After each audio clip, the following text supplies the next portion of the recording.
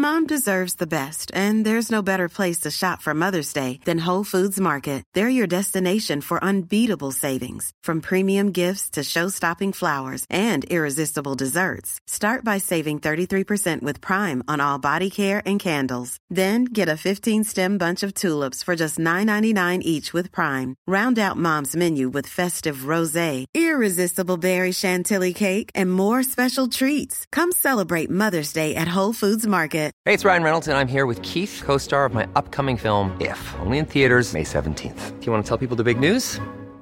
All right, I'll do it. Sign up now and you'll get unlimited for $15 a month and 6 months of Paramount Plus Essential Plan on us. MintMobile.com/switch.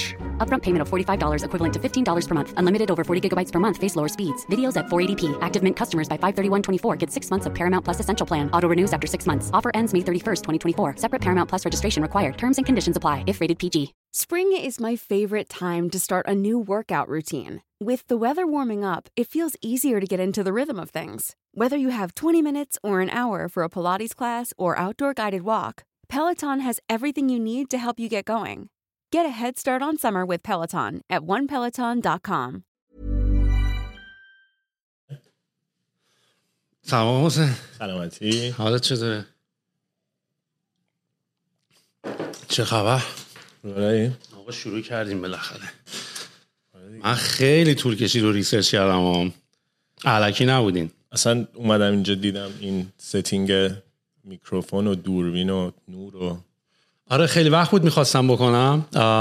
بعدم خیلی حرف میزدی راجبش، ولی اصلا چی شد که اومد تو ذهنت که من یه پادکست باید راه بندازم؟ ببین انقدر ما بیرون با بچه‌ها میشستیم، همینجوری مثلا من هر از گاهی بچه‌ها ساعت 12 شب میومدیم اینجا راجع به موضوعات مختلف صحبت میکردیم و بعد جذاب شده بود. بعضن تا 6-7 صبح هم رفته بودیم و من اینجوری که آقا اینا رو باید ضبط کنیم، این مردم تشنه‌اند. و خیلی کانسپت‌های خیلی جذاب و جالبی هم بود. یعنی من مقدار سوالایی که می‌دیدم ملت دارن، بعد بحثایی که خودمون می‌کردیم، بعد خب ما هم خودمون خیلی توی مثلا اینترنت و اینا میچرخیم و تاپیک و موضوع مختلف از این ور اون ور نگاه می‌کنیم که شاید خیلی اونقدر اون انرژی تایم رو نمیذارن. بعد مثلا تو دیسکاشن‌ها و تو مهمونی‌ها که مثلا راجعش صحبت می‌کنیم و اینا می‌بینم خیلی برای خیلی جالبه و فکر می‌کنم که آدینس خودشو داره. ما هم می‌تونیم آدمایی که شبیه خودمون بیشتر فکر می‌کنن رو پیدا بکنیم.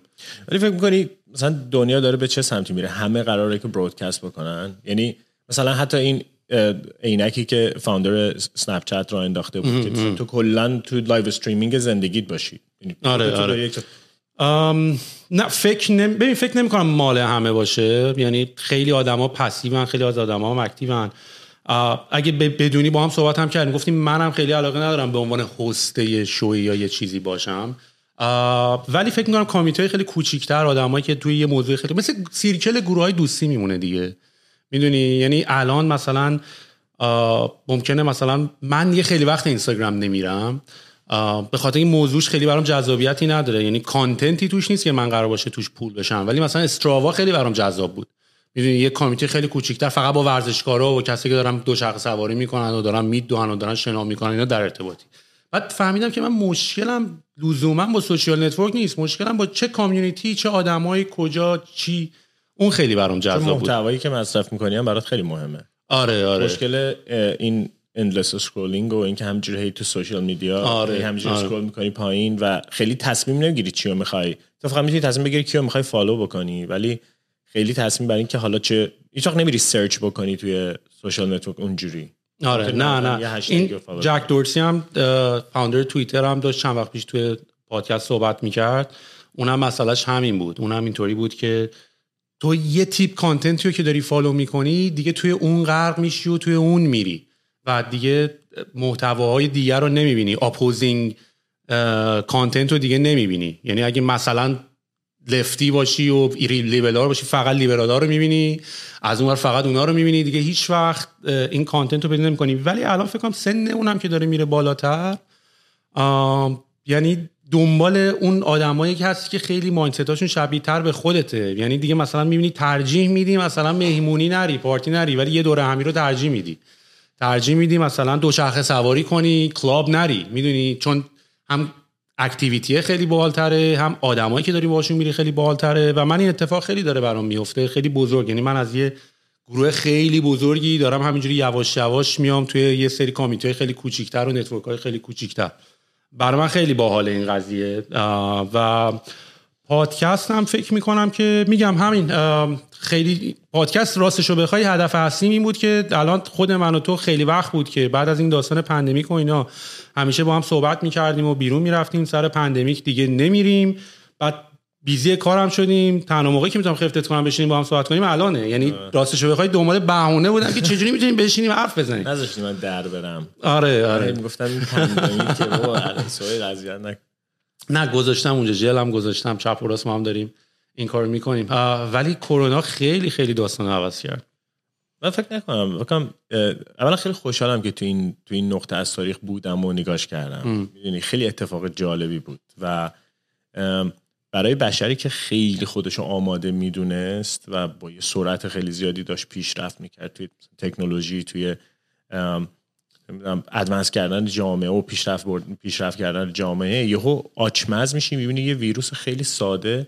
خیلی جالبه. من فوریه برای اینکه رفتم سفر هنوز خیلی این پندمیک به این صورت مطرح نشده بود، توی چین خیلی مطرح بود و موقعی که رفتم فرودگاه می‌خواستم برم برای قراردادمون با ایسوس می‌خواستم برم تایوان و یهو توی فرودگاه با یه صحنه خیلی مثلا احساس کردم تو هالیوود مثلا رفتی توی استودیو داره فیلم برداری میشه، همه ماسک زده بودن، بعد سوار هواپیما شدی رسیدی اونجا خیلی فرمای جدی همه رو لاین اپ میکنن توی صفی و اونجا دوزاری افتاد که خب این اگه اینقدر داره جدی میشه این طرف دنیا تو شرق حتما یه موج خیلی جدی داره.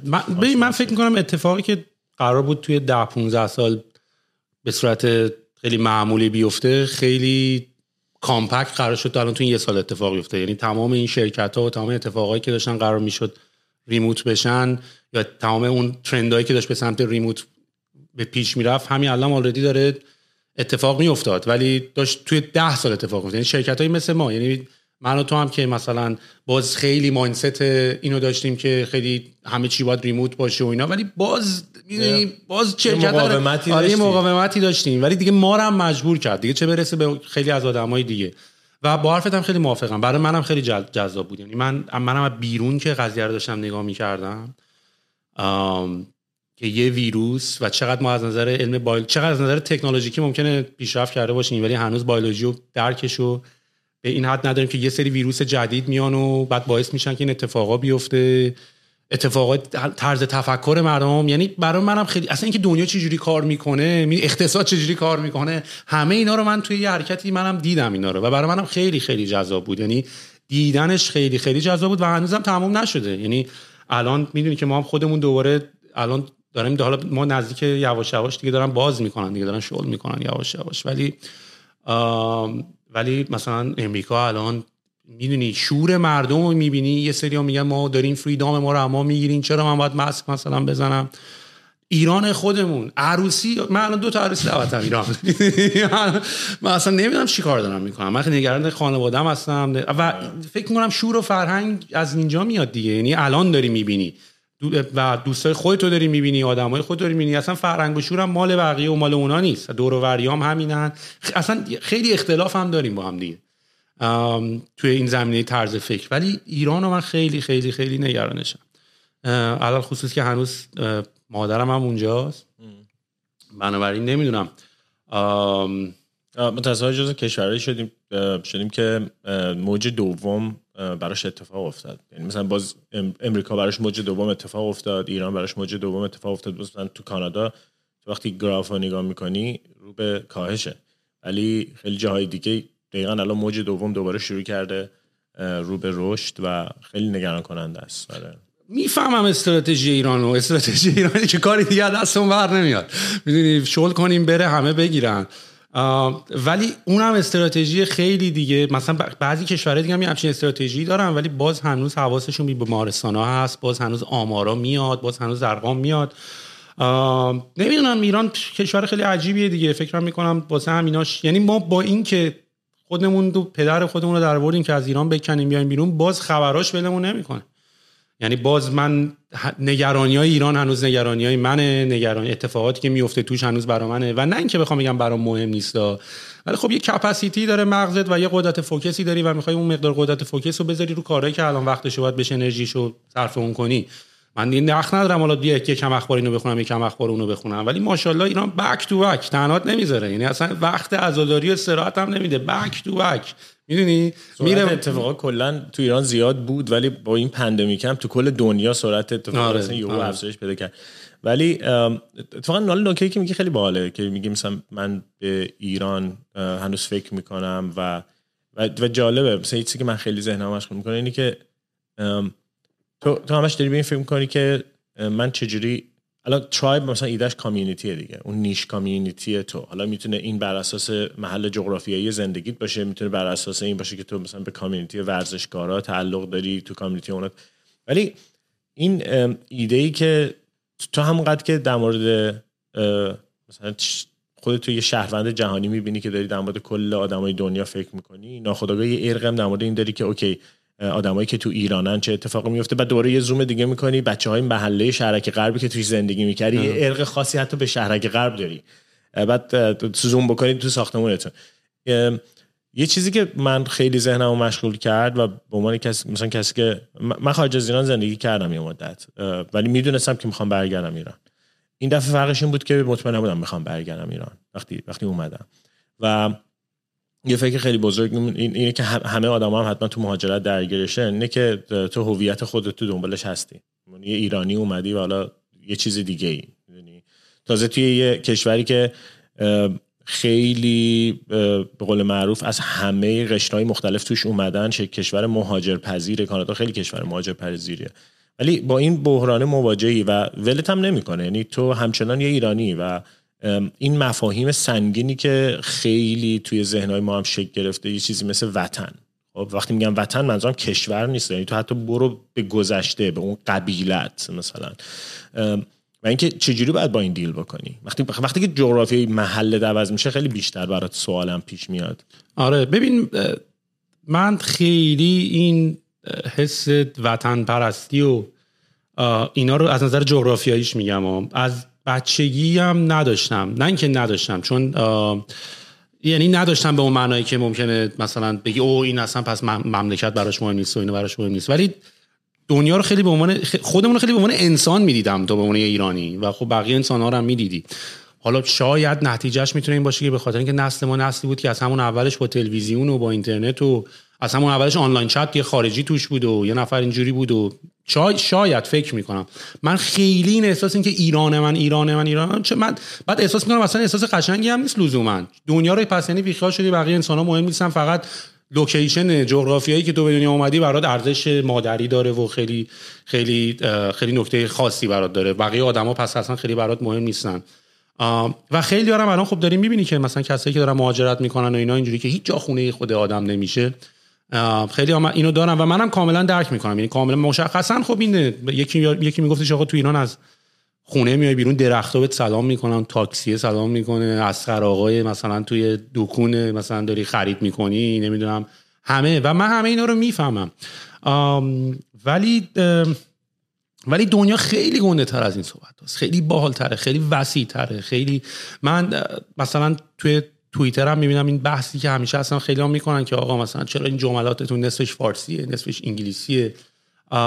من یه مشکلی که مثلا با توی ایران داشتم این بود که تمام کانتنتی که تو داشتی میکردی، تمام مطالبی که داشتی بهت اکسپوز میشد، ریسیو میکردی، همش مطالبی بود که یا ترجمه شده بود که اون چکیده اون اصل قضیه رو شاید از دست میداد. مثلا من کتاب هری پاتر رو یه بار یادمه بچه که بودم اول فارسیشو خوندم، بعد که اومدم اینجا شروع انگلیسیش هم خوندن و من اصلا انگلیسیشو خوندم اینجا که عجب، با اینکه فارسیش هم یادمه ترجمهش مال ویدا اسلامیه بود، خانم ویدا اسلامیه، ولی انگلیسیشو که خوندم اصلا چشام دو تا شد، اصلا عوض شد انگار. مثلا بعد میفهمی فیلم مثل فیلم میمونه دیگه، مثلا فیلم هم تو یهو میای مثلا فیلم زبان اصلی مثلا میگن ترجمه کردن، خب ترجمه کردن یعنی کل آدیو افکت و تمام اون آدیو اکترها و تمام وایس اکترها و همه اینا رو تو مثلا گذاشتی کنار، تمام نصف هنر فیلمو گذاشتی کنار، مثلا یه صداش اومدن که فقط ترجمهش بکنن.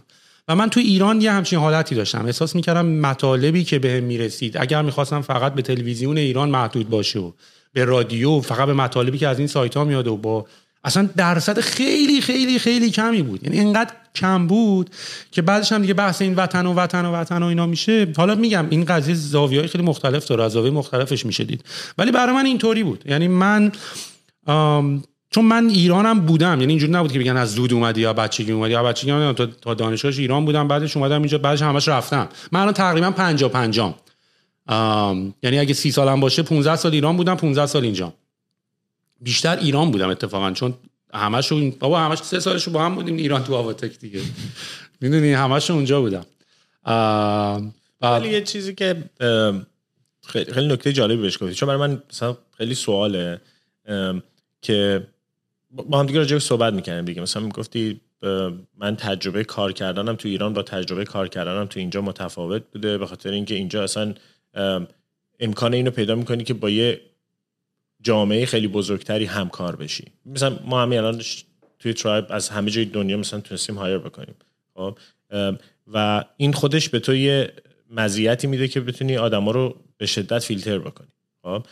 ولی این دسترسی به اطلاعات چقدر عامل این لول، شاید بتونیم بگیم مثلا پیچیدگی و لول سافیستیکیشن این فردی که مثلا میخوای باش کار بکنی. یکی از مشکلات اینه که خودتون میگی همه خیلی مثلا دسترسی به اطلاعات چون تو ایران پایینه، نوع آدمایی هم که کار میکنی اون میزان اطلاعاتی که تونستن مصرف بکنن به همون میزان تبدیلشون میکنه به آدمایی که پیچیدن. و تمام نکته ایژوکیشن هم همین بود. یعنی دانشگاه‌ها ایدهش این بوده که شکل بگیره، مدارس ایدهش این بوده که شکل بگیره که با آدما رو به موجودات سافیستیکیتد تری تبدیل بکنه.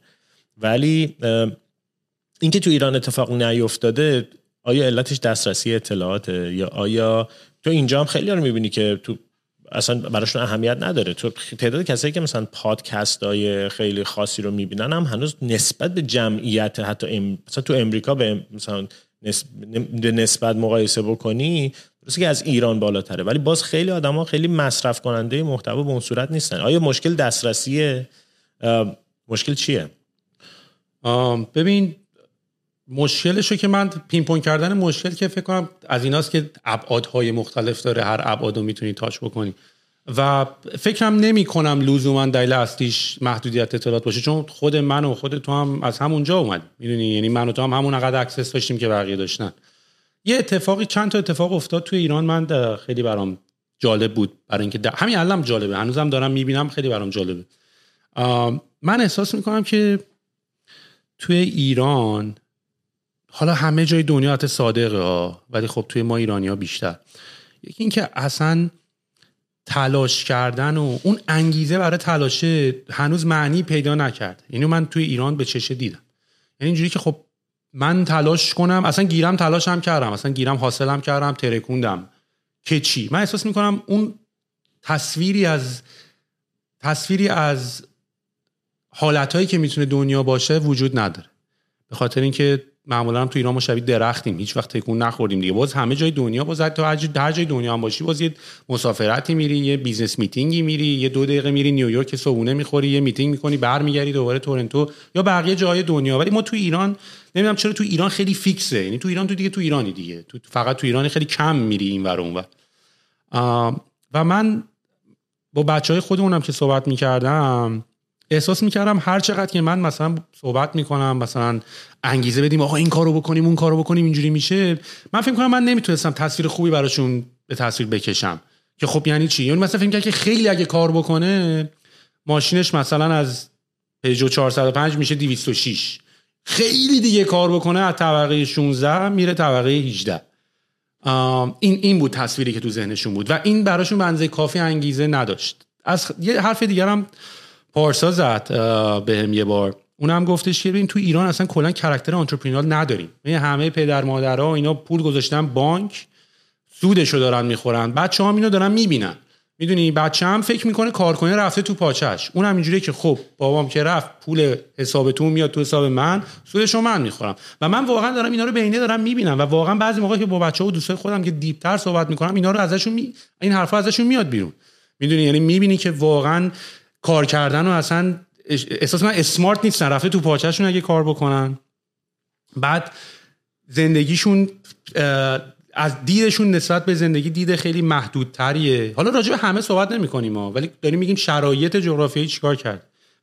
وقتی مثلا جت ندیدی، کروز ندیدی و زندگی باحال‌تر ندیدی، امکانات دیگه ندیدی، حالا لزوما هم فقط راجع به رفاه حرف نمیزنم. آره وقتی اینا رو ندیدی انگیزه هم نداری و فکر میکنی همینی که هست. اصلا این جمله رو من اینقدر زیاد شنیدم، زندگی همینه دیگه. این اینقدر میره تو مخ من این جمله، زندگی همینه دیگه.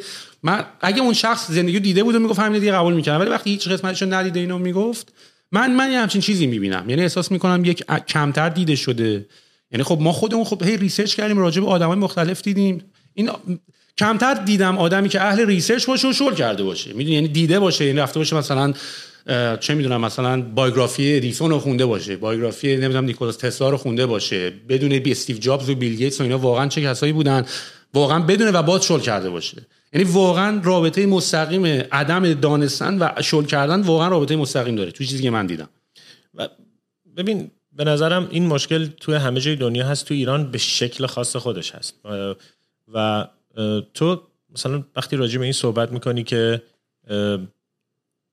آدم‌ها خیلی کوتاه مدت تو ایران برنامه‌ریزی میکنن و یکی از مشکلاتی که مثلا موقعی که آواتک رو انداخته بودیم، یکی از بزرگترین مخالفتایی که وجود داشت اینه که اصلا کی میره 7 سال مثلا راه سرمایه‌گذاری و کی میره 10 سال راه سرمایه‌گذاری. و ذهنیت غالب تو بازار ذهنیتی بود که میگفت کوتاه مدت سرمایه گذاری کن، یعنی میگفت باید تا میتونم اون سرمایه گذاریم نقد پذیر باشه و بلند مدت، به خاطر این بود که خیلی پیش بینی این که تو 10 سال آینده چه اتفاقی میفته رو نمیتونستن بکنن. این متغیرها اینقدر زیاده که تو نمیتونی پیش بینی‌های بلند مدت بکنی و این تأثیر میذاشت. این که تو نمیتونی به واسطه شرایط اجتماعی، به واسطه محدودیت‌های ارزش پولی نمیتونی دنیا رو بچرخی، خیلی تأثیر میذاره. تو دنیا رو شروع میکنی به ابزرو کردن، به شناخت دنیا. وقتی شروع میکنی شناخت دنیا برمیگره به میزان تجربیاتت و اینا نباید محدودیتایی باشه که، و اینا همش محدودیتای ذهنی ها، نباید محدودیت این باشه که خب پس من چون نمیتونم سفر خارجی برم پس اصلا اکسپریانس سفر رو میذارم کنار. خیلی‌ها تو ایران اتفاقا همینایی که اکوتوریسم و اینا رو جنبشش رو شروع کردن تو ایران خیلی تونستن کار باحالی بکنن. مثلا همون اون سفر هم خیلی میتونه یه آدمو کلا متحول بکنه، میدونی. بنابراین یه بخشش همین این محدودیت تجربه است و این برمیگرده که چقدر این اتفاق میفته. مثلا توی محیطی که داری درس میکنی، تو محیطی که داری زندگی میکنی، چقدر نسبت به این دعوت میشی که بری این کار رو انجام بدی. سفر خیلی مهمه، اینکه تو چه چیزایی رو ازش تجربهش عبور میکنی به شدت مهمه. یه مشکلی که من اونجا دیدم و به نظرم اینجا هم وجود داره اینه که غالب مردم آخرش نحوهی که خطکش میذارن خودشونو، تو میگی مثلا مبارزه، تو میگی که تو اگر که اهل خوندن باشی، اگه اهل گشتن باشی میگری پیداش میکنی، ولی همه این کاراکتر رو ندارن. همه اهل این که مثلا پرسشگر باشن، مطالبه گر باشن، مبارز باشن، لزوما این کاراکتر رو همه ندارن و منم نمیدونم چرا. یعنی نمیدونم این چیزیه که از نیچر تو میاد، از طبیعتت میاد، یا نه از نحوه تربیتت میاد. بحث خیلی طولانیه، هم مثلا میخونن راجع. ولی یه مسئله که وجود داره اینه که توی ایران به واسطه اون کوتاه مدت نگاه کردنه هیچ وقت برنامه‌ریزی بلند مدت نشد که خوب انجام بشه. یعنی سرمایه غالب دنبال یه چیزیه که من با یکی از بچه‌ها تو ایران صحبت می‌کردم، میگفت من الان تیمایی رو میشناسم یا مثلا استارتاپایی میشناسم که الان پول سرمایه‌گذار رو میگیرن میذارن بورس، یعنی دیگه حتی اونی که کارآفرینه خب این مثلا یه طرف هم خب مثلا چیز می‌کنه، میگی اوکی مثلا تونسته پول رو ارزش افزایش بده، ولی کلا اون نگاه اولیه‌ای که مثلا موقعی که طرف سرمایه رو رفته گذاشته تو شرکت کلا جابجا شده. یه اتفاقی که افتاد، من حداقل چیزی که از صحبتی که با آدم میکنم، ما توی یه برهه خیلی خاصی، من شخصا تجربه خودم میگم، توی برهه خیلی خاصی کل این اتفاقایی که در مورد استارتاپ و اینا شروع کرد به افتادن، علت این که خیلی اون نقطه آتیشی شد و شروع کرد به رشد خیلی سریع، موقعیت خاصی بود که ایران داشت. یعنی یک نقطه طلایی بود که همه جلوشون رو میدیدن، به شدت امید تو جامعه زیاد شده بود. یعنی با خیلی من خودم اومدم دیگه، من خودم تو همون دوره اومدم ایران. آره یه به شدت امید زیاد شده بود و دلیلش هم مثلا مهم نیست، چون یه چیز کاملا ذهنیه. خیلی تو بیرون رو نگاه می‌کنی و میگه اوکی من به یه چیزی امیدوارم. و این همزمان بود با اینکه یه هرم جمعیت ایران که می‌دیدی یه تعداد خیلی زیادی جوان داشتن وارد بازار کار می‌شدن، تحصیل کرده بودن. حالا اینکه عمق تحصیل چقدر بوده رو کار نداریم ما، ولی اون امیده خیلی تأثیر داره توی اینکه تو اون هدف رو پیگیری بکنی یا نکنی. اگه امید نداشته باشی نمیری دنبالش. ببین بحثی که داری میکنی به نظر من خودم حتی شده بارها از خودم سوال کردم که اگر مثلا یکی انگیزه داره یکی انگیزه نداره، اگه من انگیزه، چون بعضی موقع دیدی مثلا منم فاز سخت کوش و نمیدونم حواس جمع و اسمارت و اینا که ور نداشتم، که یه انرژی ناخودآگاهی که داره پولت میکنه که اگه کاری که باید بکنی که داره باعث موفقیتت میشه، اگه نکنی اصلا استرس میکنی، اصلا حالت بد میشه، روزت خوب نمیگذره. و منم اینو خیلی سوال پرسیدم که این نکتهش چیه؟ آیا میشه اینجا مثلا یه خطی گذاشت که اینجا و این در این مسائل آدما و واقعا متفاوتن و واقعا یه جورایی unfair advantage، آیا حتی unfair advantage که اذیت هم داره میکنه؟ یعنی من به مراتب خیلی کمتر ریلکسم نسبت به بقیه آدما. ولی ایرانو ببین، من ایران خیلی دلم سوخت محسن، اصلا باورت نمیشه. چون من وقتی اومدم ایران به واسطه فوت پدرم، من بلیتم 2 هفته‌ای بود، من فقط بلیت گرفتم بیام فقط سری به مادرم بزنم، به خواهرم بزنم، خواهرم هم نبود، خواهرم استرالیا بود، ببینیم برنامه چیه، قضیه چیه. و بعد من اومدم و که تو آواتک میت کردم دیگه. اون موقع هم نمیتونستیم صحبت کنیم، داشتن با اره و نمیدونم صدا می اومد، اصلا من تو با همین فاصله نشستیم، صدا به هم نمیرسید. اون نقطه طلایی خودت اومدی ایران. آره. بیامرز بابا تنی، به خاطر اون اومدی. آره. و یادم اولین باری که همدیگه رو تو آواتک دیدیم، فکر کنم مثلا پارسا هم ما رو به هم وصل کرد یا تو، من فکر نمیدونم نه فکر کنم من فکر کنم تو توییتر محمد رضا رو چیز کردم که هم فکر رو داشتن. اون موقع مثلا اینجوری آقا استارتاپ حمید رضا راست میگه، حمید رضا احمدی و من پینگش کردم که گفتم آقا اینجا چه خبره توی ایران و اینا، تو استارتاپ سینش و اینا، که اون گفت حتما مثلا من تو رو ببینم. و من اومدم تو رو دیدم، واقعا اون محیط رو دیدم که توی دانشگاه درست کرده بودین و بعد بچه‌ها رو دیدم و با استارتاپ‌های دیگه صحبت کردم. خب تجربه اکسلراتور داشتم دیگه، مثلا چاینا اکسلراتور رو بودم توی چین و اینجا استارتاپ ها رو اینجا دیده بودم، توی کانادا اکسلراتور رو اینجا دیده بودم و وقتی اومدم ایران واقعا سورپرایز شدم. یعنی اینجوری که اینجا ایرانه، میدونی، یعنی اصلا اینجوری که نه بابا. و اینقدر محیط جذابی به نظر رسید، چون همیشه من تصویرم از ایران، با اینکه همیشه هم ایرانم، همیشه خودم ایرانم، ولی تصویرم از ایران واقعا کفخاویه. یعنی همیشه یه سری کفخاوی داشتن، این 1 تومن برا من، 2 تومن برا تو، نه 2 تومن برا من، 1 تومن برا تو. همیشه همچین ذهنیتی داشتن. ولی اون موقع کیفیت بچه‌ها رو دیدم، با استارتاپ‌هایی که اون موقع داشتین صحبت می‌کردین دیدم، واقعا همون حالا مثلا تو صحبت مثلا اینطوری بهش اشاره نکردم، ولی واقعا همون حس وطن دوستی برگشت واقعا. شاید میدونی اینجوری که آقا چرا تو کشور خودت نمونی؟ اگه تو کشور خودت میشه، ببین این که خیلی معلومه که اگه تو کشور خودت میشه که باید تو کشور مامانت. آره این بحثی که همه راجع به مهاجرت میکنن به نظر من خیلی خنده داره. بعضیا مثلا فاز وطن دوستی گرفتن نمیان، اونایی که مثلا رفتن هم مثلا دیگه وطن رو فراموش کردن رفتن. داش من معلومه خب اگه دوست داشتن تو ایران میشد کردم، میدونی نمونهش هم که انجام دادم، کردم، ریحون رو با هم زدیم دیگه. منتهای مراتب آره خیلی برای من جذاب بود و واقعا هم دوره طلایی ایران بود. یعنی برجامو تازه بسته بودن، اینوستورهای خارجی همه داشتن نگاه می‌کردن. من یادم یه آرتیکلی توی همین اکونومی خونده بودم راجع به این والویشن ها و اصلا راجع به استارتاپ سین. اصلا کاری ندارم مقالات درسته، هممون میدونیم همه چی آرتیکل ها اینا برای هایپی دارن توی دوره زمانی. و واقعا هم معتقد بودم که ایران واقعا تنها منطقه اینتکت و دست نخورده است برای خیلی کارا. میدونی مثل این مونه که بری کره ما، بعد میگن آقا تو بیا کره ما چیکار می‌کنی؟ معلومه میگی من بانک میزنم، نمیدونم اداره برقشو میزنم، کار گندهشو برام داری دیگه. تو ایران هنوز کارهای گنده رو بر نداشته بودن اون موقع و سرمایه‌گذارای خارجی هم اینو فهمیده بودن. اصلا کلا سرمایه‌گذار خارجی هم دنبال جای فیزیکی بودن کجا تو دنیا میشه رفت. و فکر کنم شما هم خیلی زود این قضیه رو یعنی دیدین، خیلی دیدین و خوبم واقعا پیش رفتیم. یعنی همه چی داشت خوب پیش میرفت، همه چی داشت خوب پیش میرفت. چی شد ولی واقعا دو فرار کردین شما. چی شده؟ به همه به ما میگن فراری. چرا میگن؟ ولی چند تا اتفاق بود. اتفاقا خیلی جالبه که چی شد از اون نقطه طلایی به نقطه افول کرده که الان همه میگن اون سطح امید دیگه نیست، اون میزان سرمایه ورود وارد نمیشه. ولی مجموعه چند تا چیزه، یعنی یه اتفاق نیست. تو هیچ وقت یه همچین محیط‌های داینامیکی رو نمیتونی با یه اتفاق گره بزنی. چندین اتفاق کنار هم افتاد.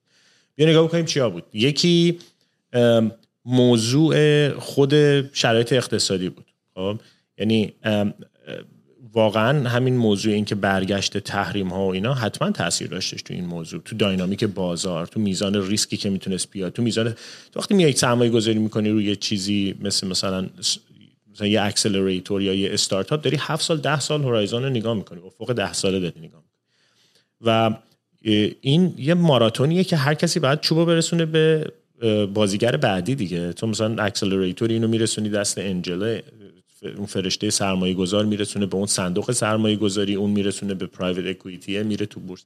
الان هم داره اتفاقای خوبی میفته. مثلا من میشنم کافه بازار، دیجیکالا اینا دارن آماده میشن وارد بورس شن. ولی یه تفاوتی داشت و اونم این بود که این زنجیره به هم میخورد و من فکر کنم همین موضوع تحریمات توش خیلی تاثیر داشت، برگشت تحریما. چون پیشروهای این ماجرا که داشتن پورتفولیوهای خوبی میساختن، مثل سراوا، مثل همون حتی مجموعه اسنپ و اینا، به هر حال نگاهشون به این تأمین مالی این بود که خب بازیگرای خارجی رو میتونیم بیاریم، کسایی که با این حوزه آشنان، با این فضای سرمایه گذاری آشنان و باورش دارن. و همه جای دنیا هم همیشه این موج‌ها یه سری پیشرود، یعنی در واقع یه سری عده‌ای رو داشته که خیلی زود باورش کردن، روش سرمایه گذاشتن، یا یه عده‌ای که حتی میشناختن اون حوزه رو، ارلی اداپتورایی که بودن، و یه سری هم که دیرتر ورود میکردن.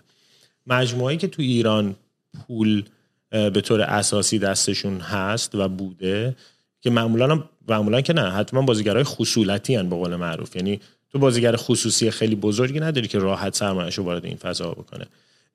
جزء بازیگرایی بودن که دیر وارد این فضاها می‌شدن، ولی نگاهشون هم به این فضا یه نگاه دیگه‌ای بوده دیگه. نگاه این بوده که خب میتونیم به یه مجموعه‌ای مثلا فرض کن یه اپراتور که یه لایسنسیه که باید حاکمیت در واقع ایشوش بکنه و یه مجوزیه که حاکمیت باید تاییدش بکنه، خب هر موقع که زمان ورودش شد، بالاخره اون مجموعه میتونن این سیاست‌ها رو بذارن، اون مجوزها رو بدن و اون اقتصاد دور یه مثلا اپراتور شکل بگیره. درسته؟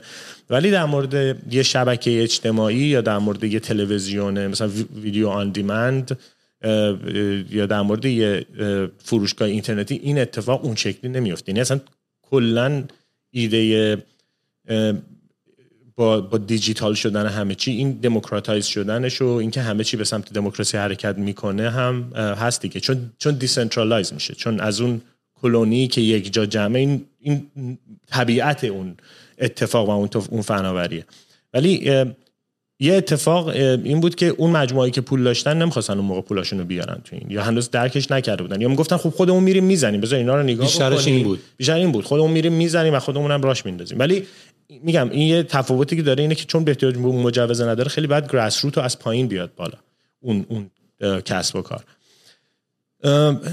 تحریما بود این فضا که اونایی که پول داشتن از داخل نمیتونستن بیارن، پس پول نمیتونست بیاد.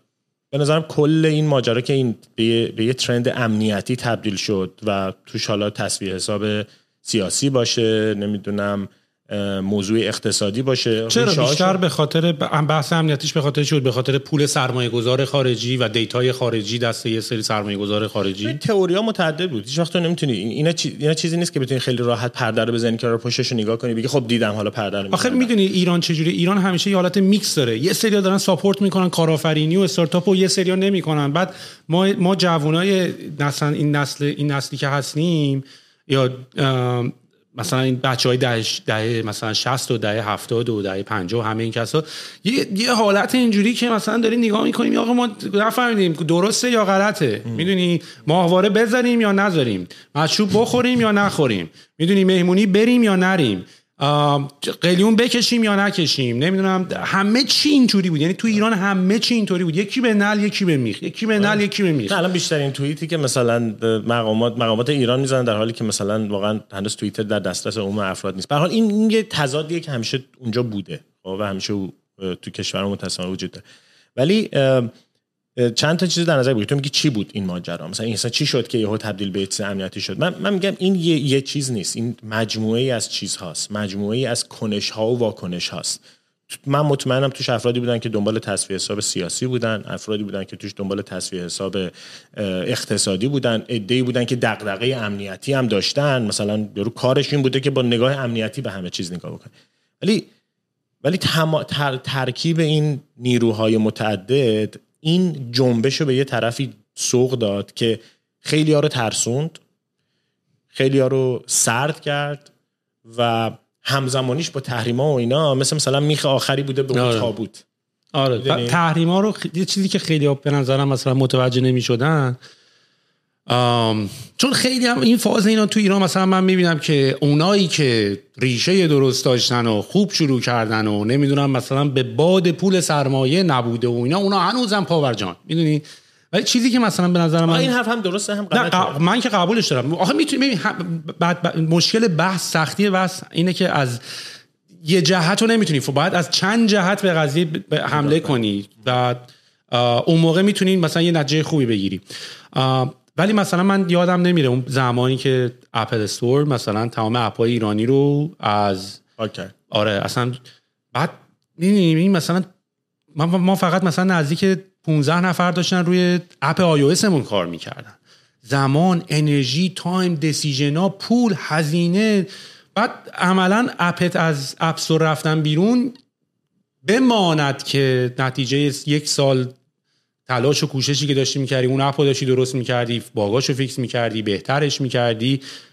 بچه‌هایی که الان دارن دیولپ میکنن چیکار باید بکنن؟ میدونی بعد باشون خدافیزی کنی. بحث تحریم اینجوری نبود که تحریم شدیم اپمون دیگه تو اپ استور نیست. میدونی خیلی خیلی خیلی هزینه‌های خیلی عجیب غریبی داشت. ولی تحریم هم یه در واقع یه اتفاق تو بازار دیگه. نهایتا تو اتفاقای متعدد داری توی بازار، چه میدونم حتی تو کرش مارکت رو تو سال 2000 مثلا اون حباب اینترنتی که حتی تو وال استریت اتفاق افتاده بود، اینا چیزاییه که واکنش‌های بازار، واکنش‌های سیاسی، واکنش‌های سیاسی، یعنی خیلی محیطی که تو داری توش کار می‌کنی محیط پیچیده‌ایه. تو به عنوان یک کارآفرین همیشه با این فضای پیچیده همینجا مواجهی، میدونی همینجا نرخ ارزم حالا بالا پایین میشه، آخه وقتی اختلافش خیلی کمتره. مثلا اینکه تو میتونی پیش بینی بکنی.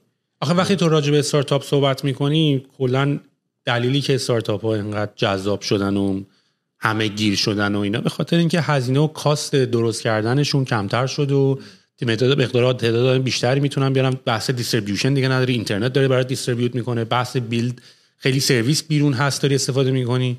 تو وقتی از بیشتر از این درصد از این سرویس ها نتونی استفاده بکنی، معنای استارتاپ و تایمینگی که it's a good timing to do an startup یکم عوض میشه.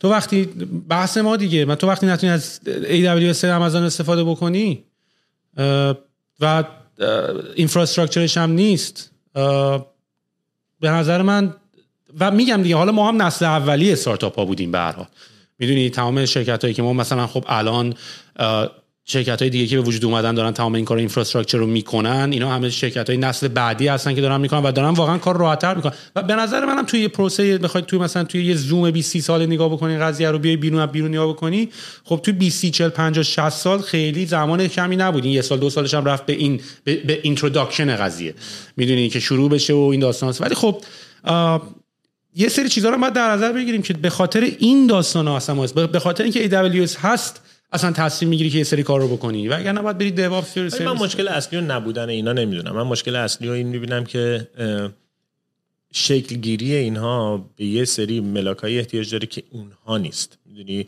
الان ما تو ایران یوتیوب باز نیست، ولی یه نسخه مشابه بالاخره توزیع محتوا رو آپارات داره انجام میده. خوب بد اصلا کیفیتش رو کار ندارم، مسئله نبودن اینا نیست. مثلا تو چین رو نگاه کن، اینا نبودن ولی ملاک ها بستری فراهم بوده برای اینکه بتونه شکل بگیره بومش. حتی اون بستر اگر اندازه بازار باشه، در مورد چینی اندازه بازار بزرگ صحبت می‌کنید، تو ایران اندازه کوچیک‌تر.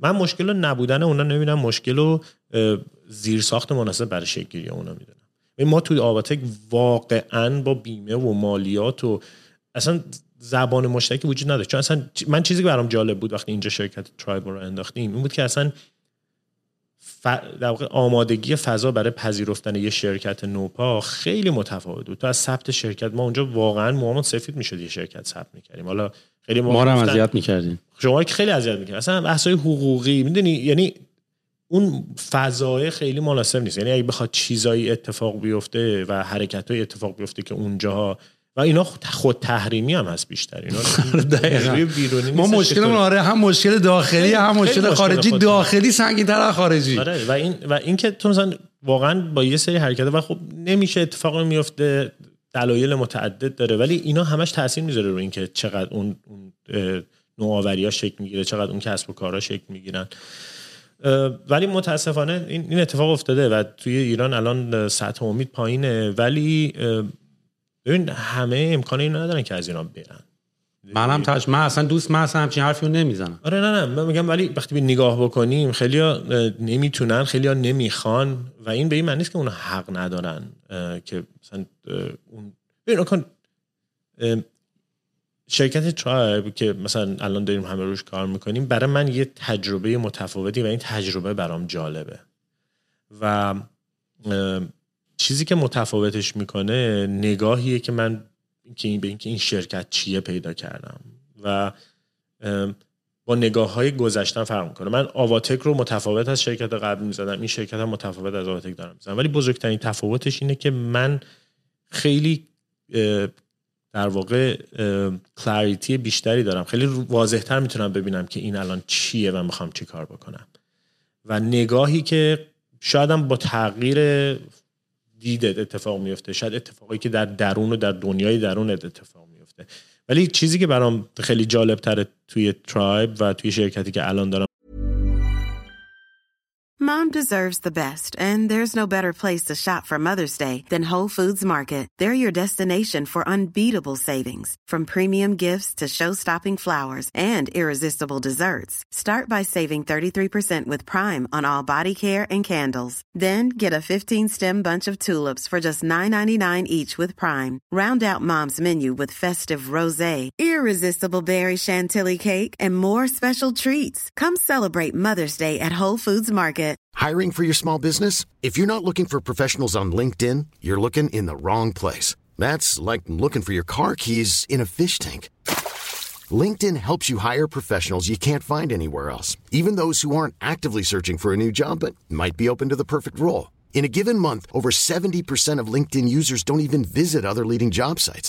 So start looking in the right place. With LinkedIn, you can hire professionals like a professional. Post your free job on linkedin.com/people today.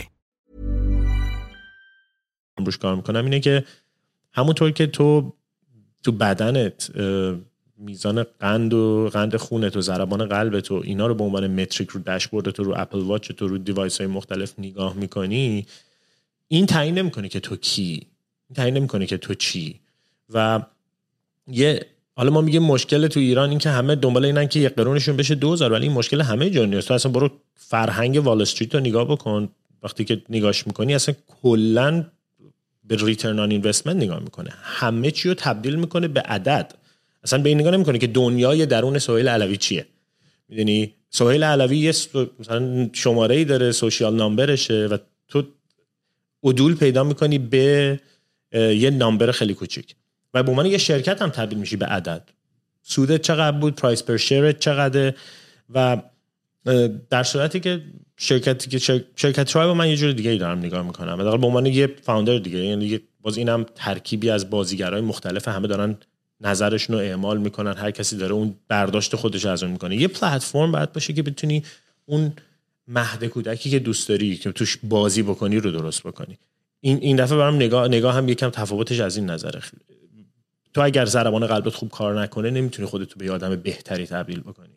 میدونی ضربان قلب، قند خون و این مشکلی که اینجا هم وجود داره، یعنی خروجی مسیر کاپیتالیسم هم الان به این نقطه رسیده که تبدیل کرده همه اینا رو به یه سری عددی که آخرش growth و price per share و ایناتی که تعیین میکنه کی. ولی با اینکه خیلی حرکت‌های مختلف مثل social responsibility و مسئولیت اجتماعی و اینا میاد، ولی نگاه غالب این نیست. آخرش اینوستر میگه growth چقدره، به نقطه بعدی اینه که حالا چی کار میکنی.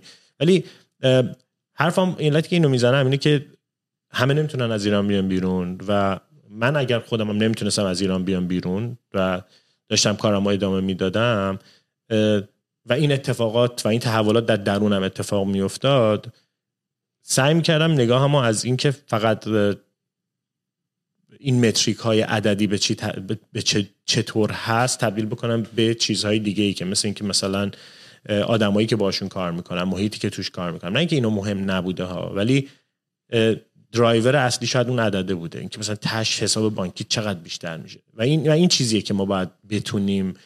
من اگه بخوام چیزی رو یاد بدم به نسل بعدیم اینو میخوام یاد بدم که مهمتر از این که حساب بانکی چقدر افزایش پیدا میکنه اینه که در درون دنیا به چه تحولی در درون اتفاق میفته و همون اندازه‌ای که به دنیای بیرون گام برمی‌داری به دنیای درونت گام برداری و تعیین میکنه که چون میخوای چی کار بکنی، چی بخونی، چی رو مطالعه بکنی.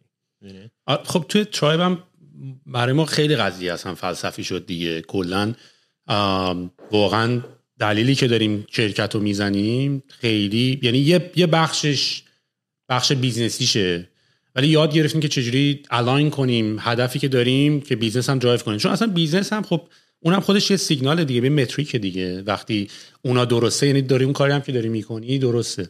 و به نظرم یه اتفاقی هم که تو ایران نیفتاد به خاطر همین حرفی که زدی، همه چی خیلی شورت ترم بود. یعنی همه میخواستن خیلی سریعتر تکلیف معلوم بشه، شرکت‌ها میخواستن تکلیف، من هیچ شرکتی جرئت نداشت برام 10 ساله بذاره، میدونی 5 ساله، حتی 2 سالش هم نشد، چه برسه حالا به عددهای دیگه. و به نظر من این اتفاق برای منم افتاد. یعنی همین الان اومدی اینجا مثلا داشتیم صحبت می‌کردیم، منم اینجوری بودم که آقا من دیگه فکر می‌کنم دیگه منم یواش یواش، چون منم به زندگیم خیلی تمپوری نگاه می‌کردم همیشه. یعنی همیشه این که حالا یه سال اینجام، یه سال اونجام، الان این شرکت رو دارم، الان اون شرکت رو دارم و بعدش یواش یواش هم به این نتیجه میره و خیلی خوب بود. یعنی اصلا هم یعنی برم عقب اینو عوض نمی‌کنم، این پراکندگی تجربیاتمو، چون به من این اینسایت رو از همه جای مختلف داده. ولی یواش یواش هم به این نتیجه میرسی که برای اینکه یه کار خیلی خوب بتونی انجام بدی نیاز به تایم داری. یعنی هر کاری بخوای بکنی، میدونی هر کاری بخوای بکنی، کاری رو با یه بشکن نمیتونی انجام بدی. هر کاری بخوای بکنی زمان میبره. 5 سال معمولاً اوور استیمیت میکنی چیکار میتونی بکنی، تو 10 سال آندر استیمیت میکنی. واقعا تو 10 سال خیلی کارا میشه کرد و ما هم داریم میبینیم. و حتی تو سر ایران، سر ریحون، بعد از 3-4 سال من احساس کردم که تازه شرکته تازه آدمایی که نمیخواستی رفتن، اونایی که میخواستی اومدن، چالنجاتو داشتی، کلکلاتو داشتی، بگو مگوهاتو داشتی، بعد بحثاتو داشتی، تو سر بزناتو داشتی، با همه رو داشتی. یعنی چند سال طول کشید تا تازه همه توی یه جای جمع شدن، رو صندلیات نشستی، رو میز نشستی، با هم دیگه کلکلاتون رو کردین، تازه میتونیم با هم بشین و طول میکشه. یعنی مثلا من سر سال 3 آماده بودم که تازه شروع کنم. و ترایب هم الان داری میبینی، ترایب هم با اینکه ما خیلی خوب پیش اومدیم ولی هنوز برای خودمون نقطه شروع رو فرض نکردیم. یعنی اینجوری که حالا فعلا بذار اینو جمعش کنیم و میفهمی که واقعا تا آدم هایر بکنی، تا با آدمای خوب آشنا بشی، تا با اینوستورایی که با هم پشناتون یکی و هدفاتون یکی آشنا بشی، همه چی طول میکشه. و این نبود زمان توی ایران، این نداشتن این احساس، به نظر من هیچ کار مینینگفولی نمیتونی بکنی. هر کاری هم بخوای بکنی، یعنی هر چقدر من از الکی اپتیمیسم بدم میاد، میدونی این که حالا ما تو ایرانیم و وطنمون و من هیچ دیتایی نمیبینم که نشون بده که ما داریم به یه سمت درست درمونی میریم و هنوز مشکلای بیسیک داریم، میدونی. یعنی بحث حجاب و بحث خوردن مشروب و اینا اینجوری که ولم کن بابا، شما بشین همین بحثا رو بکنین، شما بشینین بحث کنین که آقا نماز خوبم هست. تو که میدونی من پایم بشین 2 ساعت 3 ساعت راجع به خدا و خداوند و اینا صحبت کنیم، معتقدم نه به معنی که اعتقاد دارم، دیتا و اِوولوشن رو بیا بشینیم صحبت بکنیم، ببینیم چی هر چیزی که هست میتونیم با هم صحبت بکنیم دیگه. میدونیم ولی اینکه میگی که توی ایران این اتفاق نمیتونه بیفته، من میخوام بگم که یه مقدار زیادیش هم کاراکتر خود آدم هست. یعنی اگر تو رو الان بندازن توی قفسی ببرن اونجا پیادت کنن بگن دیگه نمیتونی خارج بشی، نمیتونی بشینی بگی من آدم بی امیدیم کاری نمیتونم بکنم. تو ما که کردیم، ما که اومدیم کردیم. نه حتی اگه همین الان که میگیم اون لحظه‌ای که امیده نیست، خب تو الان مثلا من تو توییتر بعضی وقتا نگاه میکنم آدم‌ها حرف میزنن، آخرش اونی که تو ایران دیدم که همیشه آدم امیدواری بود، ببین من با امید الکی مخالفم، با اینکه آدما رو بهشون امید بیجا بدی خیلی مخالفم. خب ولی یکی هست که تصمیم گرفته میخواد ایران باشه، تصمیم گرفته، مجبور نشده، میدونی، یا یکی هست که اصلا دوست داره که از ایران خارج بشه. چند درصد اون آدمایی که تو توییتر میبینی که میگن ما میخوایم بریم نرفتن واقعا تصمیمش؟ چون ببین یه جوری هم مردم یه جوری عکس میکنن که انگار زباناشون توپه، انگار وضع مالی توپه، انگار همه چی اینجا هست، الان میان میشنن با رفیقاشون چیل هم میکنن، فردا میرن سر کار. خیلی کار سنگینیه پا شدن اومدن. میدونی مهاجرت کردن اصلا اینجوری نیست که چون تو تونستی رفتی. ولی آدمای زیادی میشناسم که اینو با انتخاب بهش رسیدن. خب یعنی ببین تو میتونی نری به خاطر اینکه ترس از شکست داری، ترس از رقابت داری، وای حالا برم اونجا توی این بازار جهانی میخوام چجوری رقابت کنم، میخوام بیام اونجا چیکاره بشم. خیلی هم میشناسم که ببین واقعا ولی برای ما این بود، انواع مختلفن. خب یه عده‌ای هستن که انتخاب کردن که بمونن، یه عده‌ای هستن که انتخاب کردن و رفتن، یه عده‌ای هستن که میخوان برن ولی نمیتونن و میگن نه ما جز اوناییم که نمیخوایم بریم. خب شاید به خودشون حتی دروغ میگن، شاید حتی به خودش طرف دروغ میگه، ولی بعضی هم هستن که واقعا نمیتونن برن. یعنی مثلا اینجوریه که تو فکر کنی مثلا خیلی به حال من میفهمم مثلا، ولی مثلا طرف خانواده‌اش مثلا فرض کن پدرش مریضه، میدونی احساس یه مسئولیتی داره که نمیتونه، ولی منو تو پوزیشنی نذاره که انگار من دارم پروموت میکنم رفتنم. من اصلا اون پوزیشن رو ندارم، من میخوام فقط بازش بکنم. خب من میگم یه عده زیادی نمیتونن، ولی وقتی یه نفر شخصیتش یه شخصیت مبارزه، تو هر جا بذاری مبارزه میکنه. یعنی رفاهی که امروز به هر خره وجود داره خیلی بیشتر از رفاهیه که 500 سال پیش وجود داشته. بالاخره تو نمیتونی بگی که یه کشوری الان تو بدبخت‌ترین حالت ممکنشه. خب آدمی که مبارزه دیگه، بالاخره تو جنگ میکنی برای اینکه یه چیزی رو بسازی، میدونی، چون اصلا داری خودتو تو اون منیفست میکنی، خودتو تو اون چیزی که میسازی، تو اون شرکتی که میسازی، تو اون پروداکتی که میسازی داری خودتو منیفست میکنی. آره من کاملا باهات موافقم.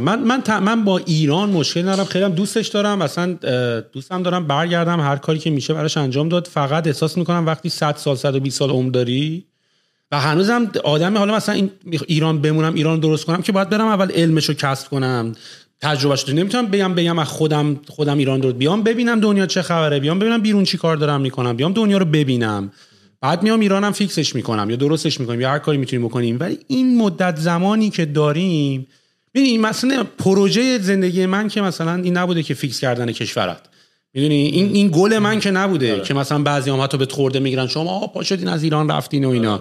گل من که این نبوده. من نمیفهمم. منم نمیفهمم به تو چه، مثلا دوستشم زندگی شخصی بکنم و خب کار دیگه و بعدش هم اصلا بحث ایران هم یکی دوتا نیست که، میدونی، یعنی مثلا این منزله کارشه، فقط خیلی داستانای دیگه داره اصلا رو مخ قضیه، میدونی. و من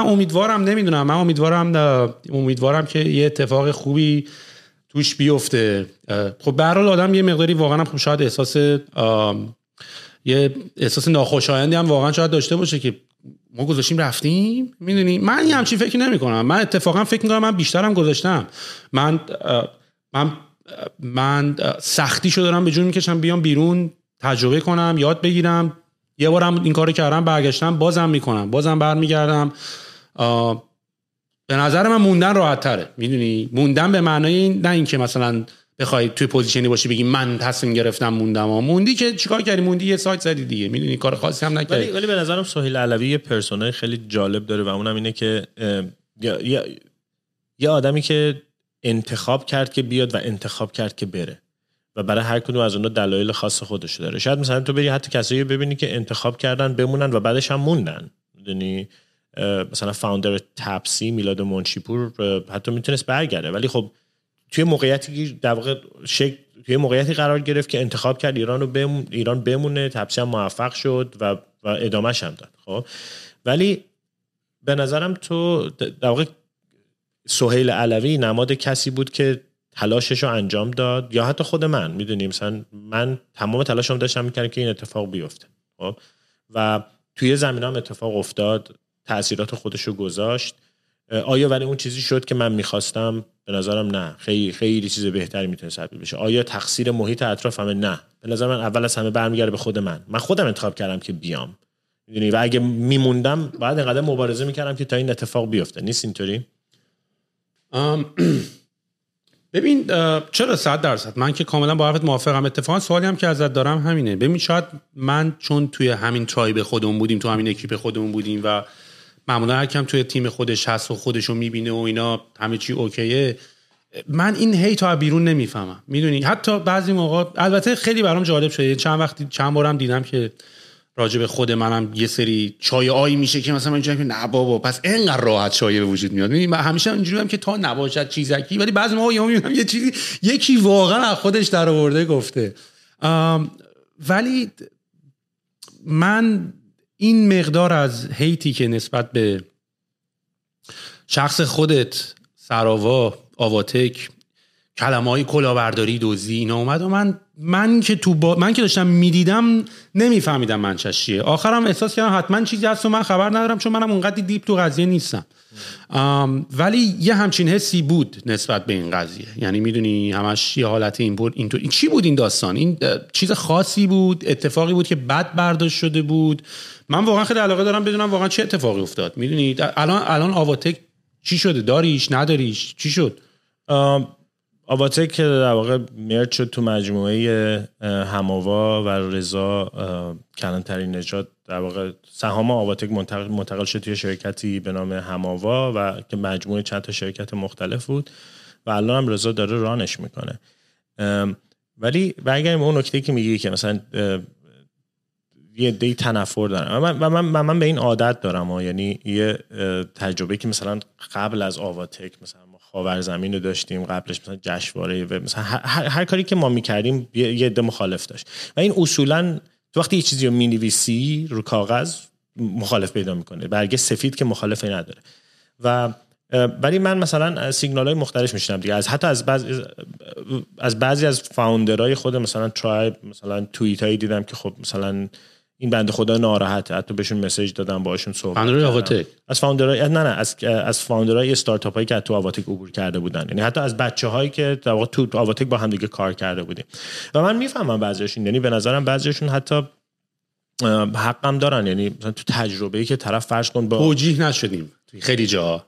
این توجیه نشدیم که خب منم اگه بودم شاید پیستاف میشدم. مثلا فرض کن با یه سرمایه‌گذاری مذاکره کردم دقیقه 90 کنسل کرد. یا مثلا یکی مشکلات بزرگی که مثلا تو سراوا وجود داشت اصلا همین قراردادها و میدونی اصلا همه چی توی یک طبیعت یواشی پیش میرفت. میدونی مثلا اینجا تو سرمایه‌گذار 48 ساعت ترم شیت رو میگیری تموم میشه، همه چی منظمه، یه پازلیه که هر کسی نقشش میره دست وکیل میده به حساب. میدونی خیلی جا افتاده و اینم طول میکشه که الان رسیده به یه همچین نقطه‌ای. من توییتم تو اسلک بهت مسیج زدم که چیزمون اومده بود، نام ترم شیتمون اومده بود که حالا letter of intent بیشتر دیگه، ولی اینجوری بودم که نیا کن نام بهت مسیج زدم، نامه اینا یه صفحه است، نامه مثلا مال ما برای سروا 48 صفحه بود. ترم شیت اینجا واقعا یه صفحه است. و اونجا ترم شیت ها مجبور بود 5 صفحه باشه، 6 صفحه باشه. و تازه ایران 6 صفحه ترم شیت رو دارم. تو ایران 6 صفحه بیا میخوای برات بیارم ببینی؟ اوکی. ببین 30-40 صفحه بهت میگم دیگه.